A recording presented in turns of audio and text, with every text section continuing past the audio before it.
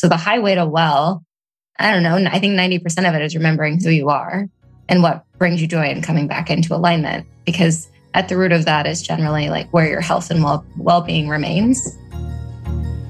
That's good. Hi, I'm Zoe. Hi, I'm Erica. Hey, Erica.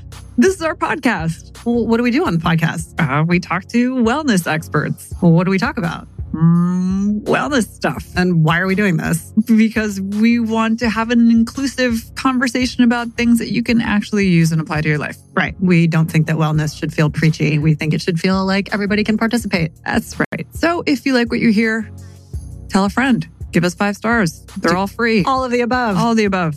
And think of us as your navigators on the bumpy highway to well. Hey guys, we are very excited to share this episode. It's about basically having access to things that we should all have access to, like better options for doctors and practitioners and sort of a marketplace for the kind of experts and specialists that we actually want to work with. Krista Berlincourt is the co-founder of Kenshō Health and also CEO. She has an incredible story, which started, as often does, with her own journey through some health issues that led her out to the other side to say, oh my God, why are there not better options for people like me?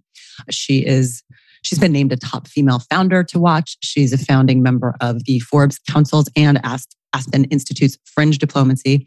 And she's also just super fun and easy to talk to. And we really enjoyed this conversation and hearing her whole journey from health crisis to becoming an incredible CEO and co-founder of a very, very exciting platform. So we hope you enjoy the conversation. Thanks again. So what if I told you your morning coffee could make you smarter? Or that your afternoon dark chocolate habit could also provide the most powerful immune support available in nature? You'd probably say I was full of shiitake. That's a mushroom joke, because we're a mushroom company, Earth and Star, bringing you the amazing benefits of functional mushrooms in your favorite everyday products. We make coffee, tea, snacks, and more, all with a whopping 2,000 milligrams of adaptogen extracts like lion's mane for brain power, chaga for immune support, and cordyceps for physical stamina. Crack open a can of our certified organic plant-based lattes and cold brew, or choose our ground coffee to brew at home just the way you like it. Sweet tooth? Try our 4 flavors of delicious dark chocolate bars, or our cute little drops to put in your favorite beverage. Every Earth and Star product is 100% organic, gluten and dairy-free, with 0 refined sugars, fillers, or gums, because gross. But do they taste like mushrooms? No, they taste like coffee, matcha, chocolate bars, and everything else you already consume. They just come with extra superpowers. Visit earthandstar.com and use the code podcast to get 15% off your first order. Earth and Star, your daily routine elevated. Okay, well, officially welcome, Krista Berlincourt. Thank you so much for joining us. We're very excited to hear about your journey and what you've created with Kenshō. Thank you, Erica. Really excited to be here. Well, so let's dive in because Zoe and I have definitely done a little bit of digging on you and your story, and what you've been through is definitely not the average journey. So, can you kind of share how you arrived at where you are and what it took to get here? Sure. I grew up in Oregon. My parents are naturalists. My dad is kind of like a combination of Bear Grylls meets David Attenborough. So imagine like survival of the fittest in the wild. And so that experience and our connection to nature almost as a religion and a natural way of living, a simple way of living, and spending far more than 50% of my life like in the backwoods wilderness of different natural environments certainly colored my experience as a human. But then I swung like as far right as you can go because I decided I didn't want to be like my parents and went into the corporate world until I was about 30. Well, it kept going, but at 30, 28, 29, I started to notice health issues. I was tired. I was fatigued. I started to have this funny feeling in my chest, like almost like pain, tightness. And I thought, is that anxiety? Am I anxious? I don't know. And so I started to look at that and I went to the conventional medical path of, okay, I'll raise these concerns with my medical provider. And they said, no, we'll put you on drugs, take all of these pills, you'll get better. And I thought, okay, sure, whatever. was almost like my brain was turned off. I knew there were other things that worked. That's how I was raised. I mean, we grew our own food. I don't know the last time either of my parents have ever been to the doctor, and they're incredibly healthy. My dad rides 100 miles on his bike every day. And it's all he does all day, every day. Every day? 70. Yeah, he just gets up in the morning bright and early, rides his bike all day, comes home, 70 years old. My mom owns a bicycle store, actually. My dad had a bilateral hip and knee replacement. And rather than going the traditional route of, I'm going to be on a bunch of drugs after surgery, I'm going to have this rehabilitative plan, he was like, I know how to cycle and I know how to take care of my body. But that part of my brain was turned off when I started getting sick. And so I really went the conventional route and I continued pursuing that route. But in the middle of that, my company, one of the wonderful things about having your company be acquired is that you suddenly have more budget to go do really cool things with. And at that point, I started working with a team of scientists to really understand what is the connection between recidivistic behavior? Why do we do things that are bad for us over and over and over again? And it was, okay, at the core of all of our behavior around the way that we behave with money for most people is shame. They don't want to talk about money. And that was just fascinating to me as I dove into it psychologically. And that's really what led me into health. So then as I started looking at the way I was approaching my own health and sort of outsourcing it to a doctor, saying like, you fix me. I thought, what the hell am I doing? Like, I'm being avoidant with my own health. My body is telling me it's not happy. So I started working with a naturopath. Oh, go ahead. No, I was just going to, sorry to interrupt, but what did the doctors actually suggest was wrong with you? So they said that I had adrenal fatigue. Mm-hmm. They were like, you have adrenal fatigue. At this point, I was living between Portland, Austin, Texas, where I met my then boyfriend, and decided to start splitting my life between Austin and Portland and New York. And I had also joined an international global diplomacy program. I think I counted it. I took like 56 flights that year. I think that with health, it's all that, the highway to well is that incremental shift where you kind of lose the plot. You think, okay, this is normal. This is normal. This is normal. And you lose sight of what your normal is. You lose sight of what feels normal and what feels good. And 56 flights doesn't feel good. But it had become so normalized for me. That first job, I was commuting from Portland to Seattle for Deutsche Telekom and then for Microsoft. And so I had never had my company and my life in one place. So then when I met someone romantically, the idea of commuting between Austin and Portland for love, I was like, well, that's, I'm pretty good at getting on a plane. And then when we sold the company and I was spending far more time in New York, it was, well, okay, I was already spending a lot of time in New York. Who doesn't want to have 3 homes? This is a terrible idea. But that patterning and really the disruption of my sleep cycles effectively, just chemically, hormonally, depleted my cortisol to the point where I was at flatlined at 0. And so I was on cortisol therapy and hormone therapy, but it wasn't improving. And it wasn't until I was actually hospitalized with like this intense chest pain. And I thought that I was like, am I having a heart attack? Is this really real? And what had happened is I had gone into what they call an Addisonian crisis, which, if that persists, it can kill you. And it's effectively your body is producing so much adrenaline to counteract the fact that you have no cortisol, which when it's healthy, cortisol is a great thing. It's what wakes you up in the morning and it's what tells your body like it's time to rise and shine. And it progresses. It sort of increases over the day and then it comes back down. It's a bell curve. But when it's at 0, you run off adrenaline. And when you run off adrenaline as a woman, you also then need testosterone. And so my estrogen, progesterone, and cortisol were at 0. And so it was at that point that I thought, okay, there's something really wrong here because I have this team of doctors and I have the means and the time in my life at this chapter of my life at 30, which most 30-year-olds don't, to actually get really great help. So I had the best conventional help you could have. And I started working with a naturopath. And the doctors on the conventional side said, at the ER, they told me, well, we just need to give you more drugs more often and for the rest of your life. And it was when it became a lifelong sentence, something in me clicked. There's something about someone telling you, like, this is who you are. You are a fixed state and you're broken now. This is chronic and irreparable that I thought, nah, there's got to be something better. And it opened up so many doors along with what I was looking at scientifically into sort of our avoidant behavior as a society and as individuals around these complex conversations like health and money and well-being. And it really propelled me into this world of kind of just a fascinated curiosity with health and well-being, and how do we get to the place of well, exploring so many integrative and holistic practices, and then ultimately moving to Los Angeles after taking 6 months off, and meeting the guy who would become my co-founder with Kenshō. Can you share what medication you were on for that? Oh yeah. Okay. So let's see. I had my cortisol reached full-blown zero. They call that flatline. And at that point, I was on prednisone and Percortin. So I had a monthly prednisone injection. And then Percortin is like a daily steroid. And now the irony out of all of that, I suppose, as well, is I got well. I think it was probably a year and a half after that. And my dog was living with my mom while I was traveling. And he was hospitalized and diagnosed with Addison's. And he's actually been on hormone therapy now for 7 years. He's stuck on it. And, it's interesting. Addison's, when it is fully diagnosed Addison's, there isn't, a known path off. Some people are born with a cortisol deficiency, which is diagnosed as Addison's.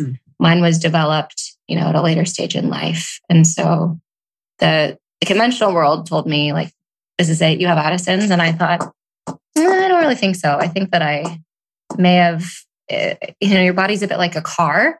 Like, you rev your engine too hard for too long, it's going to blow. I just sort of blew up my own engine and needed to take the time to rebuild it.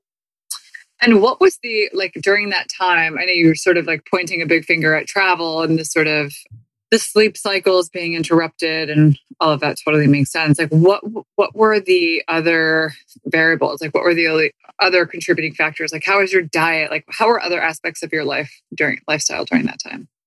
Yeah, it's so funny. I remember sitting down with my naturopath for the first time, and this thing is very much a part of Kenshō and of the coaching intake process.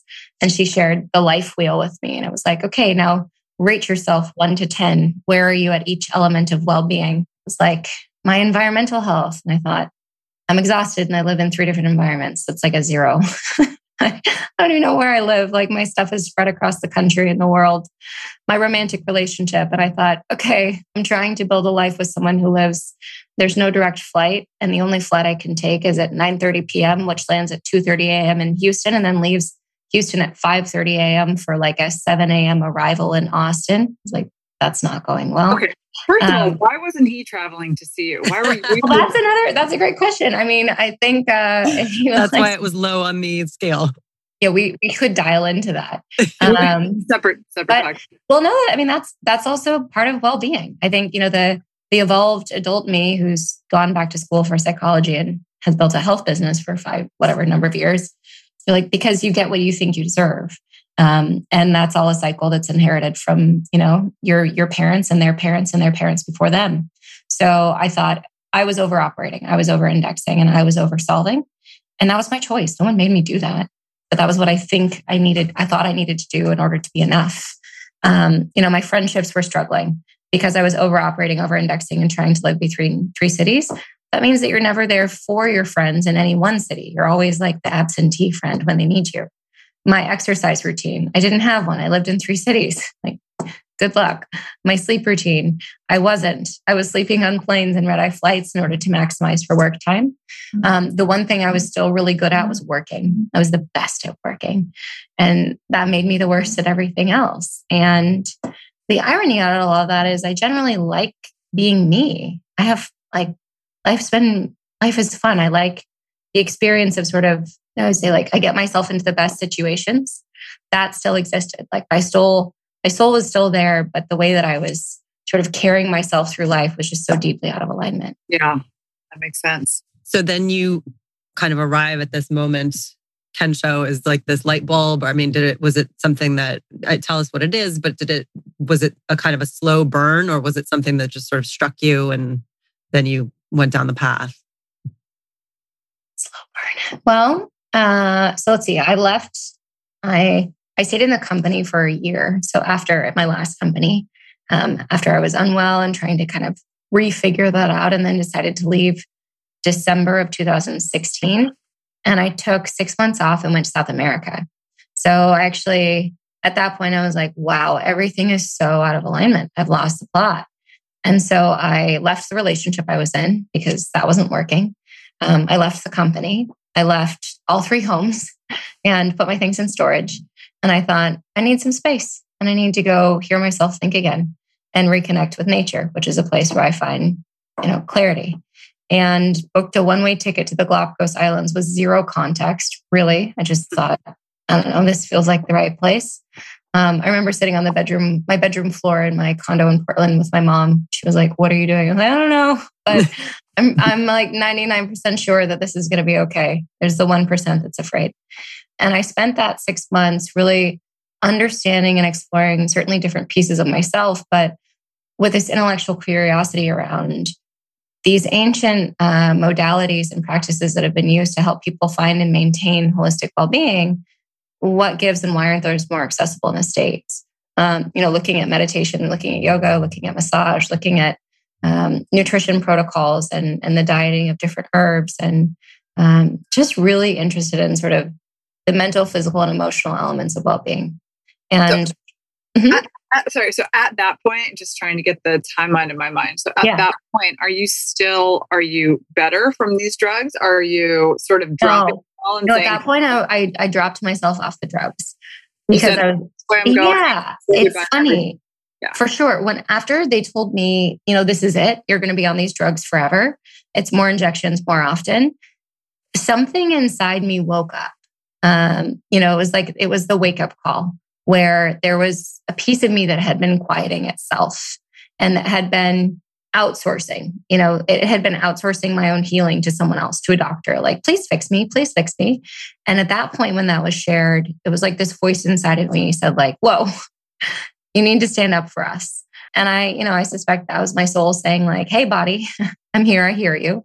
And my mind needed to get to work to create a better solution because what I was doing wasn't working. And so when I left and went to South America, I was on 0 drugs, no medications whatsoever. Not even birth control. I was just like, all right, we're going to go clean slate, back to basics. Did you tell your doctor at that point? And what was their reaction? Did you say, like, no, I'm going off cold turkey, I'm going to try this other route? Did they discourage you? Like, what was their reaction? I was improving. Like, I wasn't at a place of pure depletion. I was certainly improving. And I was working with a naturopath and I was traveling. So that's also its own choice. I think, I felt physically well enough to go do that. Mm-hmm. And my doctor she was like, okay, if you start to not feel well, that's another conversation we'll have to have. But yeah, it wasn't a future that I was okay with for myself, was that diagnosis. So what happened in South America? Well, Galapagos. Where did I go?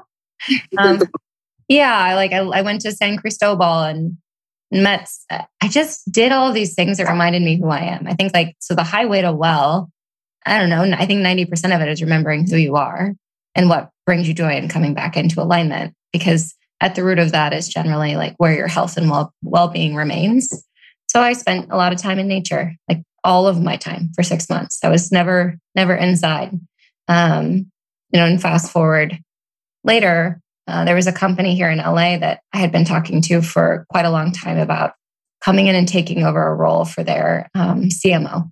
And it's in the health and wellness headspace.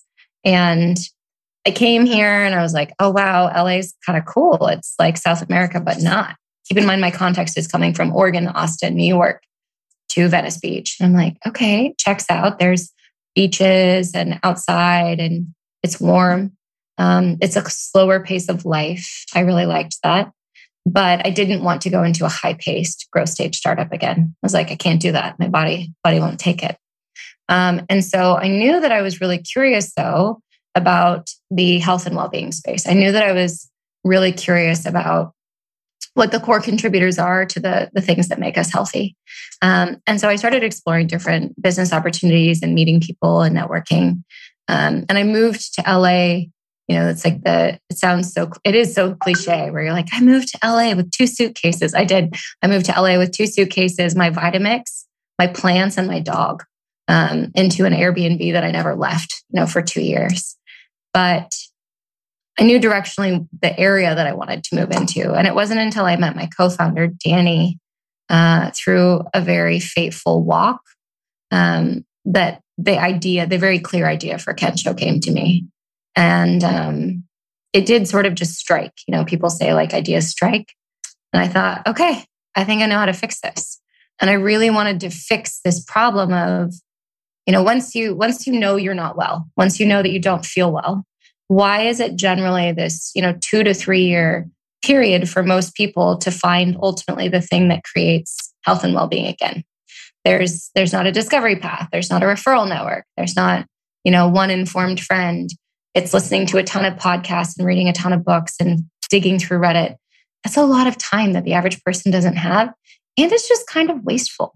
Whereas in the conventional medical system, you have a primary care provider, you go to them, they listen to you for a moment, you take a test, and they refer you out to a specialist. And I thought, there's got to be a better way to create that for the holistic side of medicine, and for holistic healthcare. And so what happened on the walk? What was that conversation? I was like, what was... Yeah, okay, so do you guys want like the really heartfelt story?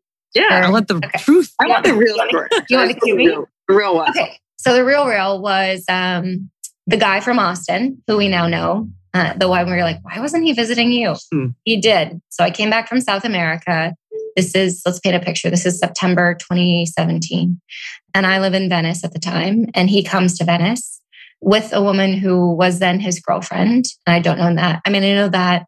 And he says, let's meet for coffee. And I think, okay, let's meet for coffee. Like, I can do this. We've moved on. And we meet for coffee and we haven't moved on. It's still all very much there. And I'm like, damn it. A few days later, he calls and says, I broke up with my girlfriend. I'm not leaving LA until I see you. And I think, oh gosh, are we backslide? Are we going back? We backslide? We backslide for about a week. And then I have this moment where I think, what am I doing? Like we just got out of this. So for anyone who's listening, where you think like your dysfunctional relationship isn't a core contributor to your lack of well-being, you're wrong. It is. That's your body telling you no. And I called a good friend and said like, oh, my heart's broken again. And he's a coach and a dear friend in New York. And he said, I think you should come to Burning Man. And I had been before. It wasn't like you should go rage. She was like, I just think you need some space. I think you need to get out of your head and explore something new and like don't be in that. And so I thought, okay, sure, why not? But it was 2 days before. And that's a bit like the amount of prep that goes into Burning Man, whether do either of you burn? Have you done that? Oddly enough, I just got back from Joshua Tree last night. So like a really mini burn? Yeah. Okay. It was an intimate burn with friends. An intimate burn. Yeah. So Burning Man's like 80,000 people, big arts, culture, music festival in the middle of the desert that takes, 3 days to travel to. And so I messaged this WhatsApp group, which was my camp that I had been invited into, and said, hey, I'm driving out by myself. Is anyone else driving from LA? And this guy direct messaged me and said, that's a really long drive and it's not safe to drive by yourself. And I thought, okay, like Captain, obvious safety police over here. And he was like, but maybe we should meet up for tea and we can see if you're fit for my caravan. And that guy is Danny, my co-founder. So our first meeting was happenstance, a DM out of a group chat. And when we met up to discuss sort of, was I cool enough to drive with this caravan? Which is totally what I was doing, screening me. We also then talked about our careers and kind of what we were doing. And he was leaving this world of media, entertainment, management consulting. He was at WME, NBC, then went into management consulting for MediaLink, and then built a health, much like myself, kind of had this awakening of like, wait, this isn't what I want to do. And built a vegan snack food company called Brahmi. Oh. And I don't know if you've ever had the little lupini bean. Yeah. I think I met him once, actually. That's so funny. Anyway. Yeah. Great guy. A while ago. Really recommend. 10 out of 10. But I don't know, there's very few meetings where you meet someone and it was very strange. We both had this feeling of like, this person's going to change my life. Like we don't really know how to explain it. But so we met this stranger I met off of a WhatsApp text, and we walked around for 5 hours talking about life and what we were interested in intellectually, what happened on the walk. we dug into, I was looking at the idea of a healthcare marketplace, and he was looking into the idea of a meditation marketplace to help people find meditation teachers. And I was looking at coaching because a coach had been the pivotal thing for me, and a meditation had been the pivotal thing for him and moving him forward. And then we both really anchored into this, I think, honest and pretty vulnerable truth that the thing that really scared us in our lives these days wasn't that, but that I wasn't able to help my mom move forward and he wasn't able to help his dad move forward. And we were like, that's just a shared universal experience, is that health isn't just ours, then it becomes, the people we're trying to help get healthier because we can't imagine life without them, because we want them to feel their best. And there was something inside of that where on a deeper personal level, I was like, I trust this guy.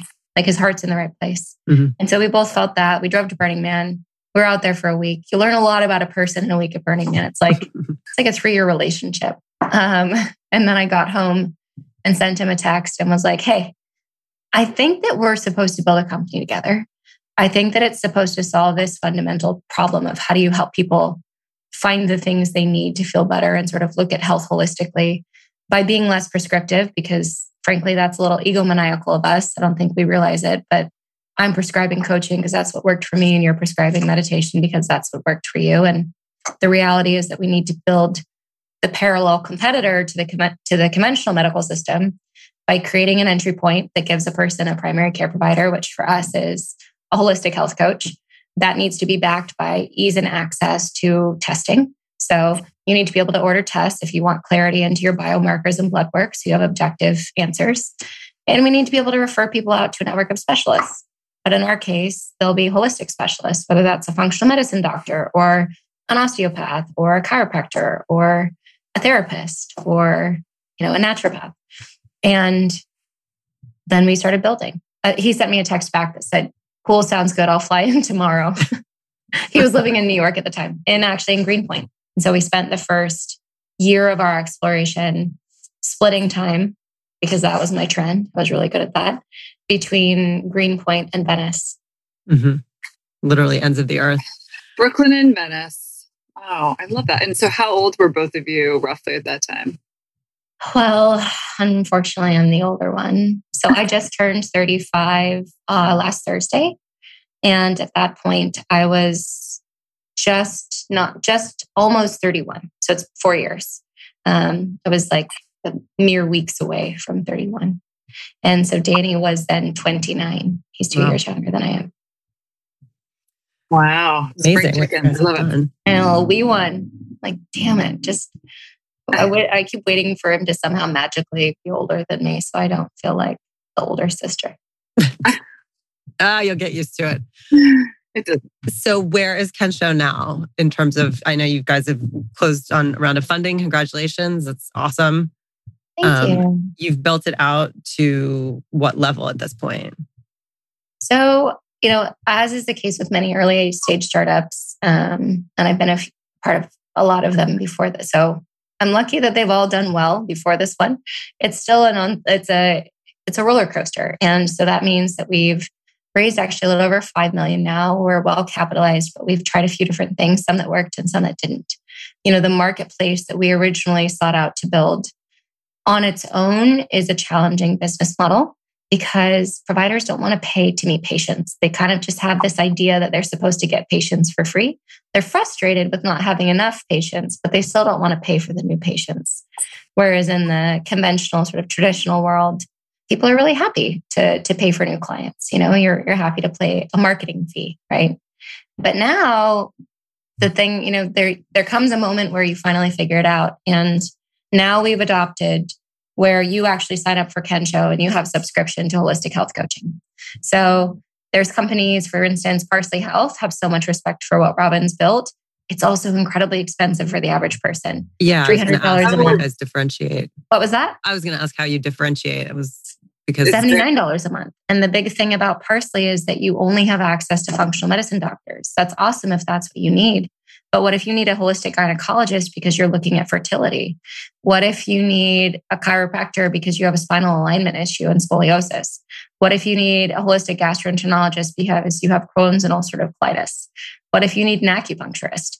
And the thing that we already have, because we already built it, is this network that's now the nation's largest network of holistic specialists. So that's was already done. And we have a partnership with labs so that we can actually order all the tests that you might need. So similar to Parsley, you get labs with results, and then you build a health plan. You can do that with one of our registered health coaches. You can also build a health plan based on, when I went into my naturopath, I was like, something is very wrong. And we did do tests, but that self-acknowledgement is really, what you might call, it's just your own diagnosis, right? Your symptoms. Mm-hmm. So you can have a symptomatic based plan of what you're saying you don't feel good, you're tired, you feel fatigued, whatever it is. Or you can take tests. It's up to you. And for us, it's really exciting because we see the way that it helps patients so quickly. Holistic health coaching is so expensive in the market today because coaches are trained by their teaching institutions. It's interesting. They also teach them in marketing, and they suggest a price point of $2,400 for 3 months. That's $800 a month, which is $400 an hour for a health coach. For a health coach, which is not, which I understand that's their recommended pricing, right? Which, the same as if you go buy a car, like the price point is the price point. And we thought, okay, I understand that. But the thing that I've been good at in my career, where I've experienced, I'm like, you can make anything cost less if you think about a different way to build it, right? Like, what are the building materials? And so it was, how can we build a product that alleviates a lot of the back-end business operations for those health coaches? And that makes it easier for patients to stay on track with the care plan and with their health plan so that we can bring the price point down to something that's actually accessible to people. Because what would it look like if you think, you look at a company and you say, let's take Apple, you have 20,000 employees. What would it look like to have 20,000 employees who are supported by health coaches who are actually healthier? And then to have spouses who are impacted by those 20,000 and their kids who are, impacted. It has this ripple effect that's really fantastic, but you actually have an advocate with you 100% of the time on your health journey. It's like, that's the thing I wish I had in the beginning. Like I would have reached well-being in a matter of months. My health coach would have seen that. We would have discussed the symptoms. We would have built a health plan, and I would have had that accountability and that advocacy and moving me forward would have fundamentally changed my journey. Mm-hmm. I'm glad it didn't, because I wouldn't have built the company. But what we see with patients who have been struggling with things like long haul COVID or, what I would say is like chronic hormonal imbalances, gut health issues like Candida and Crohn's, et cetera, is there's reconciliation in a matter of months. But because you keep the price point so low, it's then, you don't really need to get rid of your health coach. It's someone who's just a part of your life. They're a part of your care team, much like your primary care provider is. So when you say you have this whole set of like holistic practitioners that run the range, is there a standard that you've created? Like, I know this sort of this idea of calling yourself a holistic X or holistic Y, like, can mean very different things. Is there, like, how are they achieving this sort of holistic badge? Let me try to dig into that one. So I think I hear like the quality question, which is one. So there's one that's subjective quality. And then there's the objective, like what's allowed in. Is that the two pieces of the question? Yeah. Like, I think, to say you're a naturopath or you're a functional medicine doctor, like that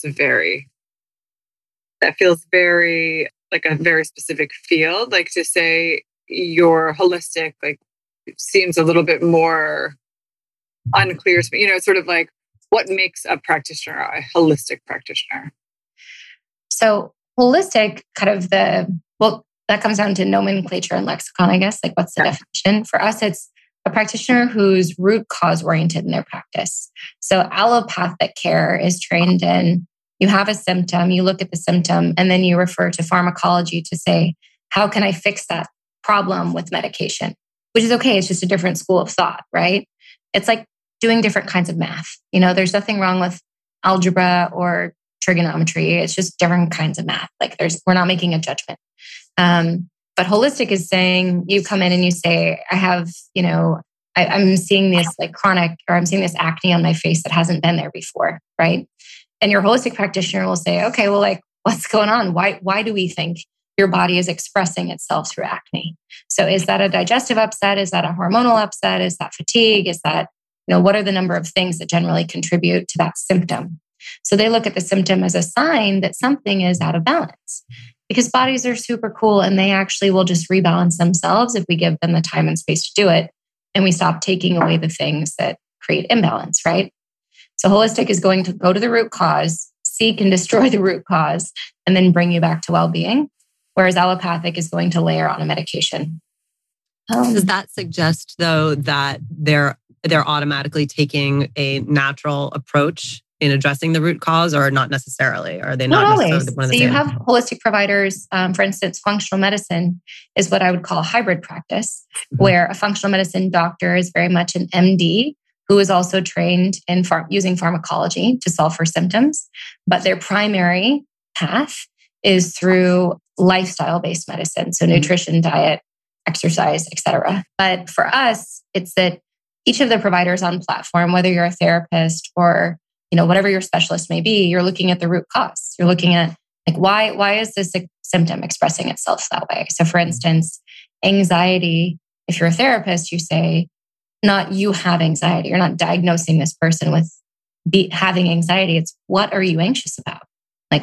What's going on? Let's dig into it a little bit and get curious about where the anxiety might be coming from, and let's support it. There's so many instances where people who thought, actually the doctor coincidentally that my business partner Danny and I both work with, her specialty of practice, not that we've actually used it, but has been in helping people get off SSRIs and anxiety medication, because lo and behold, it wasn't that they were anxious, it's their diet was creating anxiety because they had too many stimulants going on, too much sugar. So again, your holistic practitioner will look at what's the root cause? How do we get really clear into what that symptom is? And then work with a patient to move away to find well-being.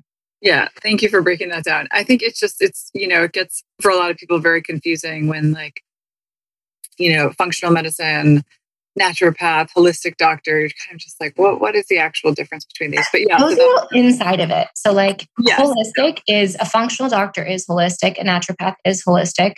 A functional medicine doctor is not a naturopath. And a naturopath is actually also not a naturopathic doctor. Those are two different things. Right. So doctor is still doctor. That means you went to med school, you passed a bar exam, you are a licensed doctor. But the same is true for chiropractic and acupuncture. Those also have boards.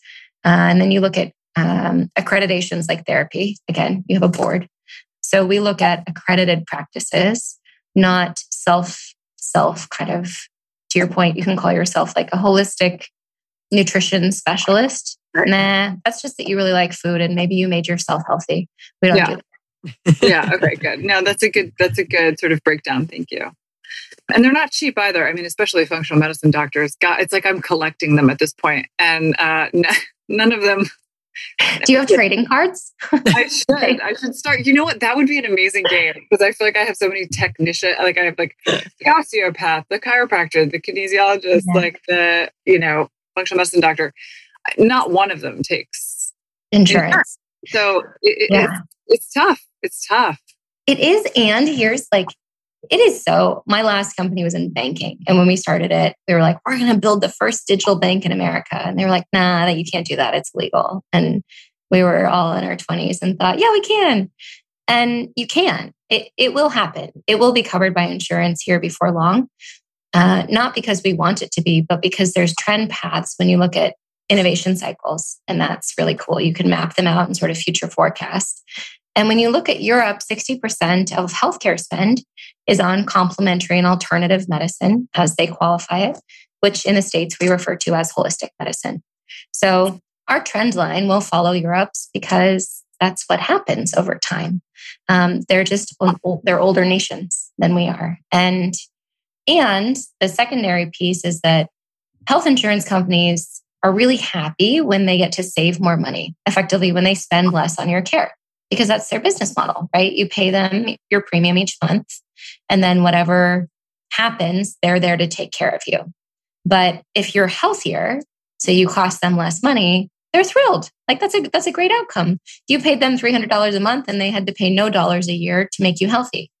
The best way for a healthcare company to do that is actually through preventative, right? It's through plugging into something like Kenshō and saying, we're just going to give every patient a health coach so that they have a consistent through line who's looking at their health and helping them maintain a better state of baseline well-being. So we've had really wonderful conversations with insurance companies who are like, awesome, great, let's go, let's do this. Yeah. And that just wasn't the case 5 years ago. COVID was a pretty big wake-up call for the world, certainly, but for America and how abysmal, our general state of health and well-being is.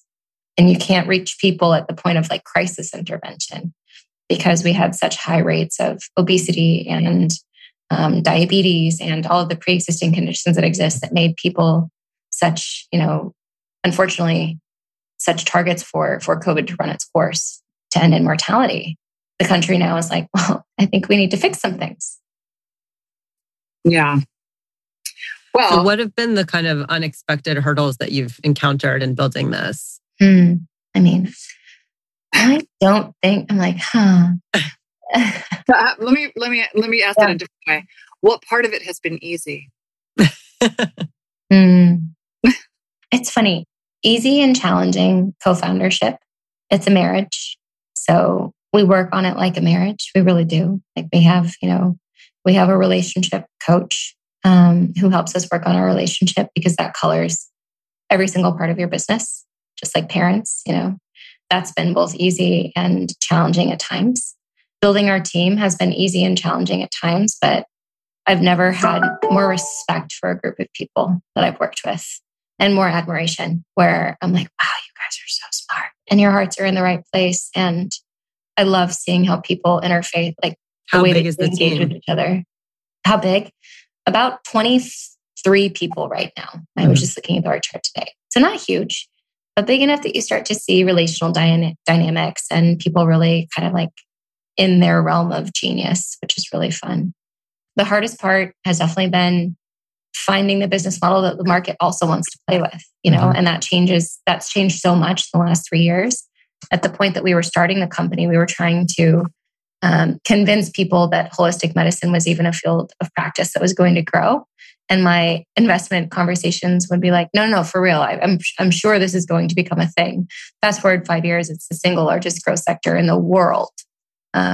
Just based on a market perspective. So that's been funny. That's made us laugh a lot. And I think the most fun part has been watching the outcomes that you have with patients, with members who, work with a coach and see resolution. And you hear these stories of, someone who we heard from a customer last week who had been experiencing, a state of unease inside himself and just not feeling like himself for such a long time, and had spoken to so many therapists and for 5 years. And that was creating disruption in his relationship and his life where he feared that was going to fall apart. He started working with a therapist that he found through our care matching, through our coaching. He's like, I'm better. I feel like this person I knew I could be. And I missed him. I hadn't been him for 5 years. You're like, that's the best thing. If that's your job where you get to hear those stories. Yeah. So you basically just quit coffee, I guess. Yeah. Yeah. Quit coffee, did therapy, dealt with his stuff. But that is actually, a lot of people. You'd be shocked. But the amount of people who they quit coffee and they're like, I just feel chemically balanced again. Yeah. My acupuncturist just made me quit my decaf habit. It was very upsetting. Ooh, how's that going? It's unfortunately it's working. What was the symptom? You were just like agitated still? Just like not sleeping, like literally not getting more than 5 hours a night and drinking 2 cups of, strongly brewed decaf every morning. And he was like, gotta just cut that out and see what happens. And he was right. And I fucking hate it, but I can reintroduce on a slow burn. Bodies are sensitive. They are so smart. I'm a delicate flower, obviously. You are a snowflake. My God, I can. Yeah.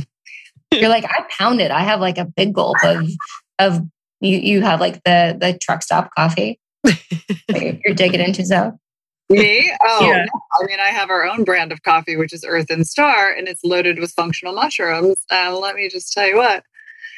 No, it doesn't disrupt my sleep. Coffee does not. I think it probably does make me a bit anxious during the day, but it definitely does not. Nothing will. I usually sleep quite well. I'm like Erica.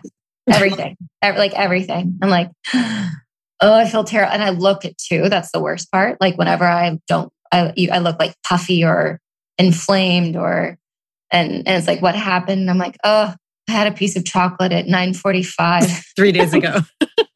2 days ago, and I'm paying for it. And Danny always says that too. He's like, you're such a delicate little flower. You're so sensitive.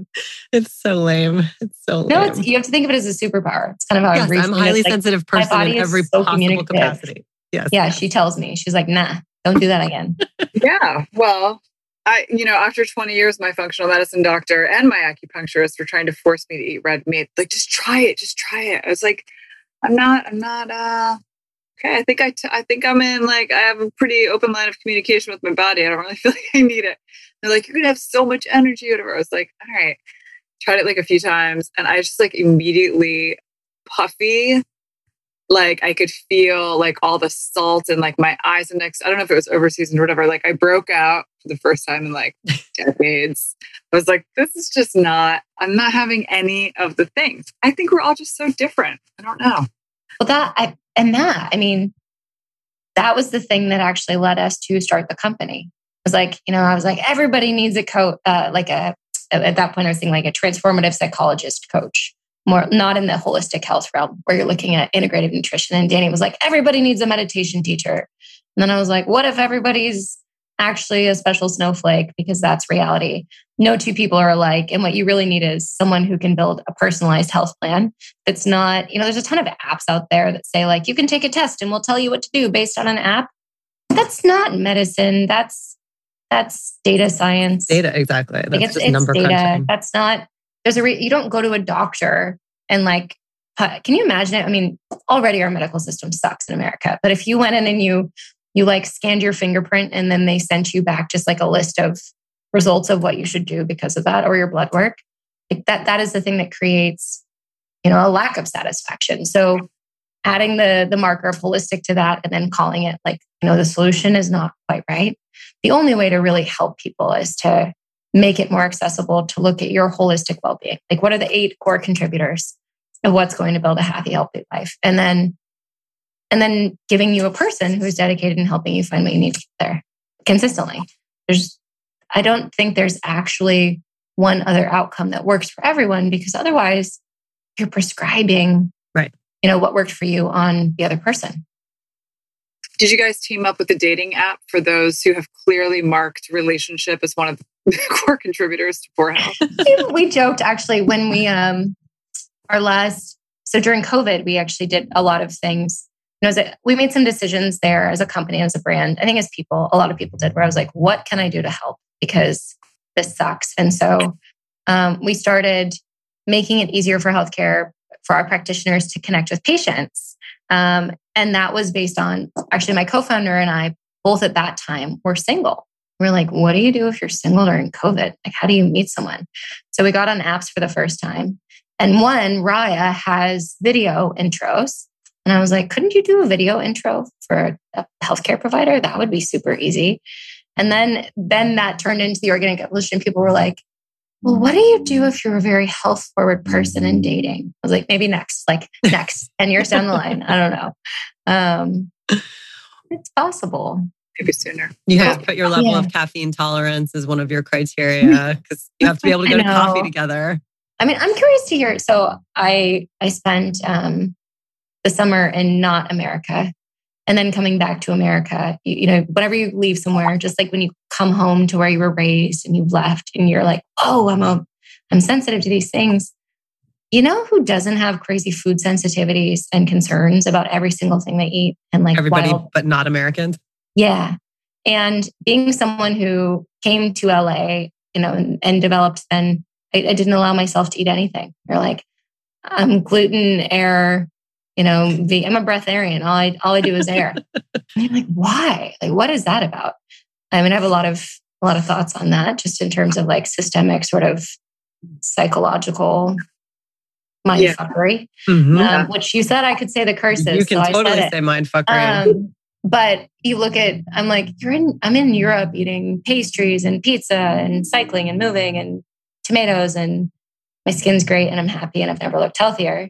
And then you come back to America and everybody's like, well, I only eat kale that's been hand massaged and blessed by like 3 shamans. And I eat eggs every 3rd Tuesday of the month. And just like, why? It's a phenomenal like time suck. And I mean, we're all guilty of it. I'm not going to say that I haven't like set down rules and policies at some point that I've then had to be like, what the fuck? Like, if you're hungry, then eat the banana or whatever it is, you know? But yeah, because that's effectively when those points are, it's when you're disconnecting from your body. When your brain is telling your body what to do versus your body saying like, go, no go, and you start to override that switch, that's when it gets out of whack. I know. My brain is always just like, just open the bottle of wine and try it. I don't know. Your body says yes. And your body's like, hey, we'd like to not feel like trash tomorrow. Or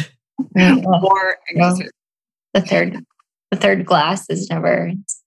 doesn't always end in a good place.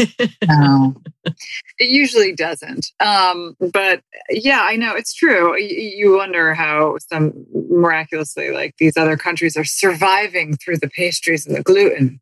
Like, what are they doing? Yeah, and the simplicity. You know, I went. I'm a cyclist, actually. So this is, I don't know if you wouldn't know this, but you have inspired a thing that we are starting a cycling club, the Kenshō Health Cycling Club, and it is called the Highway to Well. Maybe we should do a little collab. Yeah, I know. We should figure out how to make a collab. But it's kind of like, you know, you look around Spain, you look around Mallorca, there's all these people coming from all over the world to ride bikes. Everybody is eating bars of Hershey's and pastries and coffee and wine. And no one looks unwell. And you're like, how much of that are we creating by creating this myopic focus on health and wellness as a conversation so that we can anchor into something where we like, oh, I can't fix it. Versus just saying like, what if you actually just chose to fix it? Or you're like, I'm just going to, you know, like taking that power back into your hands and committing to yourself with conviction. I think we do a lot of kind of spiraling and navel gazing and blaming foods and blaming symptoms. And it's like, there's a wonderful psychotherapist. I don't know. Are you familiar with Byron Katie? I imagine you too. It's like, it's only ever you with you. If you have a food symptom, stop eating it.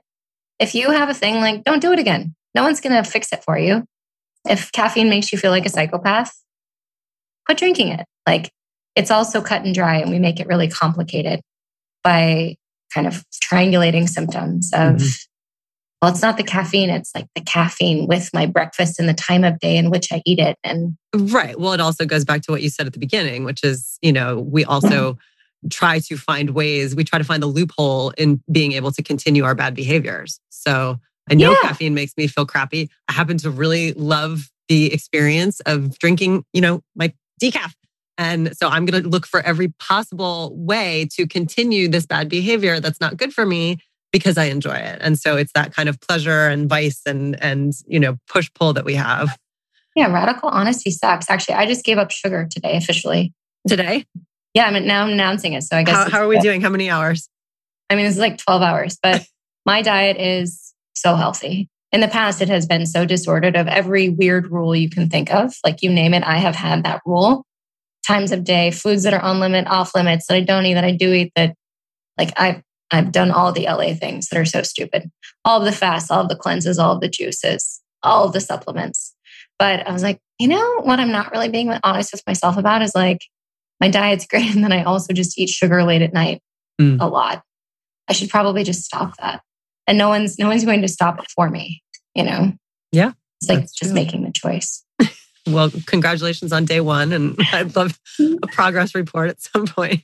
I think I'll stick with it. One day at a time. What about you, Zoe? What do you like? What's your caffeine, your sugar? What's your... Caffeine is definitely something, well, I don't know. It's weird. It's like, I had this moment post giving birth when I was like, to my second child. And I was like, God, all of a sudden I can't like breathe. I'm like breathing normally. And I was like, it's like my diaphragm is like, something's like off. partially true, but I had gone to see like 50,000 different practitioners and done all this stuff. And everyone, including like 50% of them were like, it's just anxiety. I hate to tell you. Mm. I was like, it is not. It's mechanical. It was right after I gave birth or something was like pulled in the wrong direction, whatever. I had seen everyone. And I had just gone through, to the point where I, whatever, for other reasons had repaired that sort of diastasis, whatever issue. Mm-hmm. But anyway, I have to say it's probably like 80% noticeable, like that when I stopped drinking caffeine, like there is a certain level of calm that sort of overcomes me. The problem is it's also just kind of boring. I use caffeine sometimes as like a recreational drug. It's like, it's fun. It's like, let's just get some stuff done.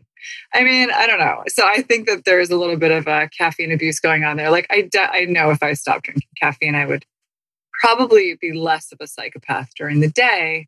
It doesn't affect my sleep. So what's the point? Have you ever tried? Danny and I both, I tried, he did it and then I did it. And then I forgot that I did it because we were so busy with work. And then I was like, I have such a bad headache. I'm so irritable. And I was just like so grumpy. And then I remembered, oh my God, I got out caffeine. Like this is me detoxing from caffeine. That is insane that it is affecting me to this degree. Have you tried? Oh yeah. I've gone through 2 pregnancies with no caffeine. I was like, I'm so calm. I was like, pregnancy is just so calming. Now we have magic coffee. It's just my estrogen pumping through my veins. Oh, it must be all those other hormonal things that are happening. But yeah, no, for sure. It's an interesting one. Caffeine's real. It's so much stronger than people think. Yeah. And whatever, this whole conversation, this podcast, it's about like finding well-being.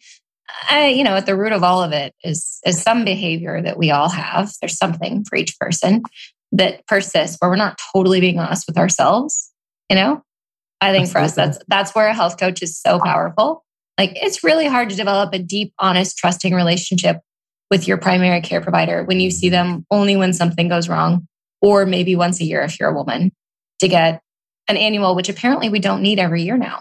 Right. Last time I went to my gynecologist, she was like, no, it's every 3 years now. I was like, oh, I go to the doctor every 3 years and then you're surprised when something goes wrong. Right. I know. You're supposed to take your car in for maintenance more often than that. My oil needs to be changed. That's such a fair point. This is true. Yeah. Well, it's very exciting what you've built. And I, for one, am certainly eager to explore it myself, just for maintenance purposes, obviously. Actually, we'd love to give you guys both in our early kind of founding member program, just give you guys 3 months and get your feedback on. I would love that. Working with one of our coaches, kind of what does it feel like? How is it? Yeah. I'd love that. Would be excellent. Love that. Awesome. We can send you some magic coffee. I would love that. And we didn't even go down the mushroom route, but living in Venice, there's a lot of people that are working in all sorts of different kinds of mushrooms. Yep. So, well, if you ever, sneak some sugar back into your diet, we really, our chocolate bars are incredible. And they're only 3 grams of coconut palm sugar per bar. I would like that when I'm a few hours. When I'm back off the wagon, when I go hard, maybe that'll be my tipping point. We'll get you some black coffee in the meantime. That'll be, you'd be safe there. But yeah, that would be amazing. That sounds great. Follow up and do all the things. Sounds good. But best of luck. It's been so nice chatting with you and congratulations. And this is a very exciting opportunity, I think, for everybody to explore. Thank you. So nice chatting with you both. Thanks so much, Krista. Thanks, Krista. Thanks for listening to HTW. If you like what you hear, please subscribe and make sure and rate us on iTunes. You can even give us 5 whole stars if you think we deserve it. If you have ideas for guests or topics, you can call our 1-800 number. Yes, we have a 1-800 number at 800-674-1839 or holler at us on social at HTW Podcast. You can also head to our website at htwpodcast.com for more episode info and check out our Daily Blend blog to see what we're drinking.